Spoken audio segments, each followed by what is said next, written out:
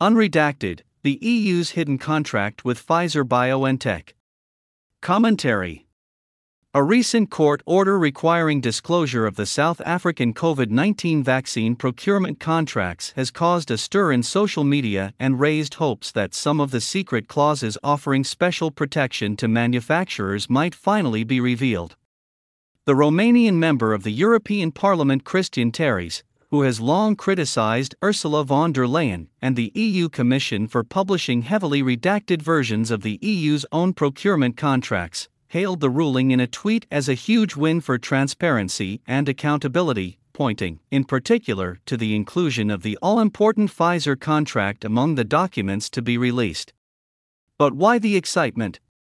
The EU's own procurement contract or advanced purchase agreement with the consortium of Pfizer and the German company BioNTech has been available online in unredacted form for well over 2 years now, since, more precisely, April 2021. Just shortly after vaccine rollout. It does indeed contain hair-raising clauses, which would undoubtedly have provoked massive opposition and vaccine hesitancy had they been more widely known.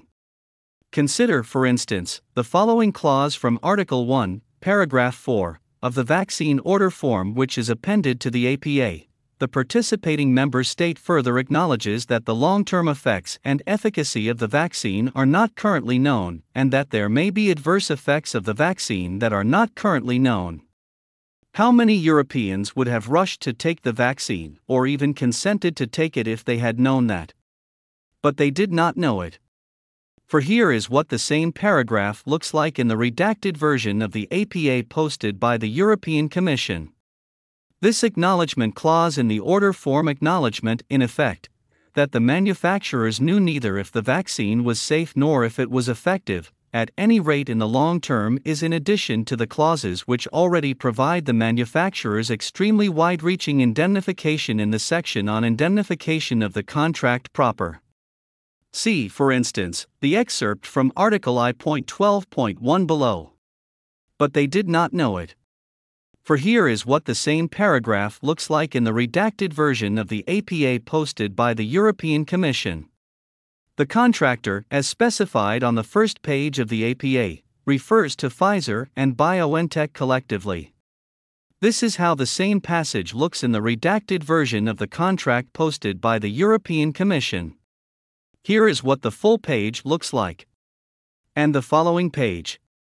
In fact, apart from the first sentence, the entire section on indemnification, covering nearly 3 full pages of text, has been redacted in the version of the APA posted by the Commission. See pages 24 to 26 here. It is these extensive redactions which have been the focus of Cristian Terries and other vaccine-critical members of the European Parliament.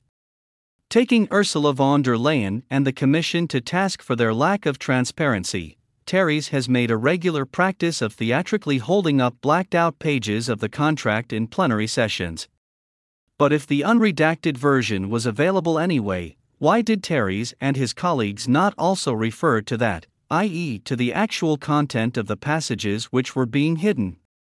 And how did the unredacted APA and the obviously explosive provisions it contains fail to become better known? Well, Cristian Terries and the other MEPs will have to answer the former question themselves. If they were unaware of the availability of the unredacted document, they were made aware of it in September 2022, namely, by the present author in a tweet reply to Cristian Terries, to which Terries replied in turn. But the answer to the latter question, why the existence of the unredacted APA has not become better known, is perhaps more intriguing and would appear to have something to do with the form of stealth censorship or visibility filtering which has since become the norm precisely on X, formerly Twitter. Thus, in July 2022, after stumbling upon the unredacted contract, I posted a thread on it on X, which quickly went somewhat viral by the standards of a small account, garnering hundreds of retweets and likes and eventually, according to X's own metrics, just over 100,000 impressions. I began the thread with the same acknowledgement of the unknown efficacy and safety of the vaccine highlighted above. On September 11, 2022, I quoted this thread in the above-mentioned tweet reply to Christian Terries and asked him why he was showing redacted copies of the EU contracts when the unredacted documents were available. Terries' response was to call into question the authenticity of the unredacted document.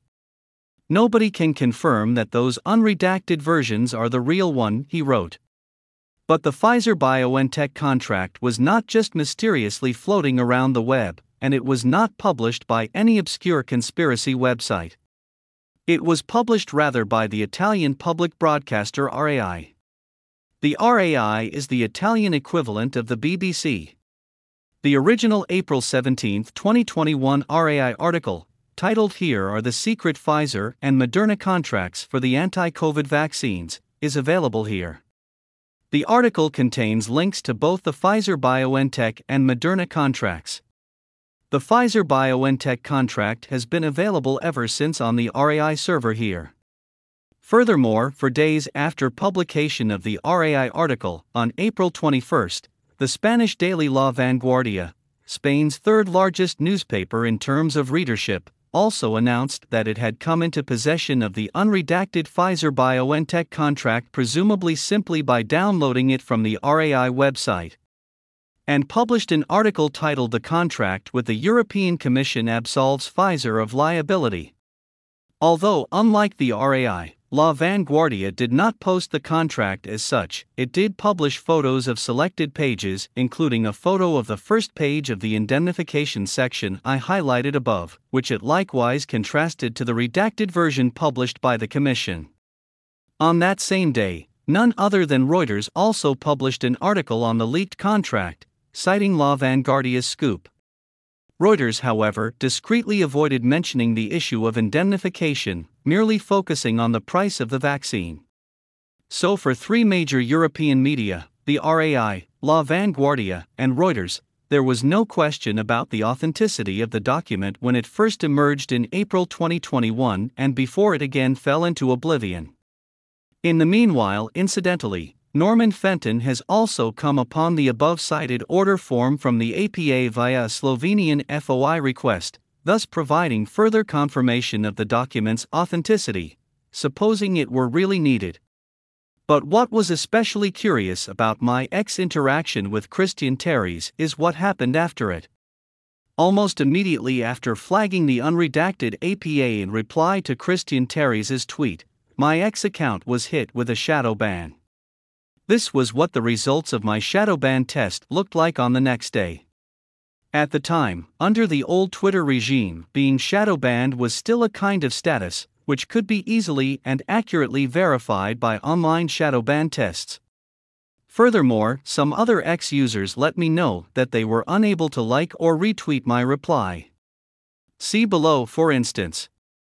Similar feedback in the same vein is no longer available since X has permanently suspended the author's account.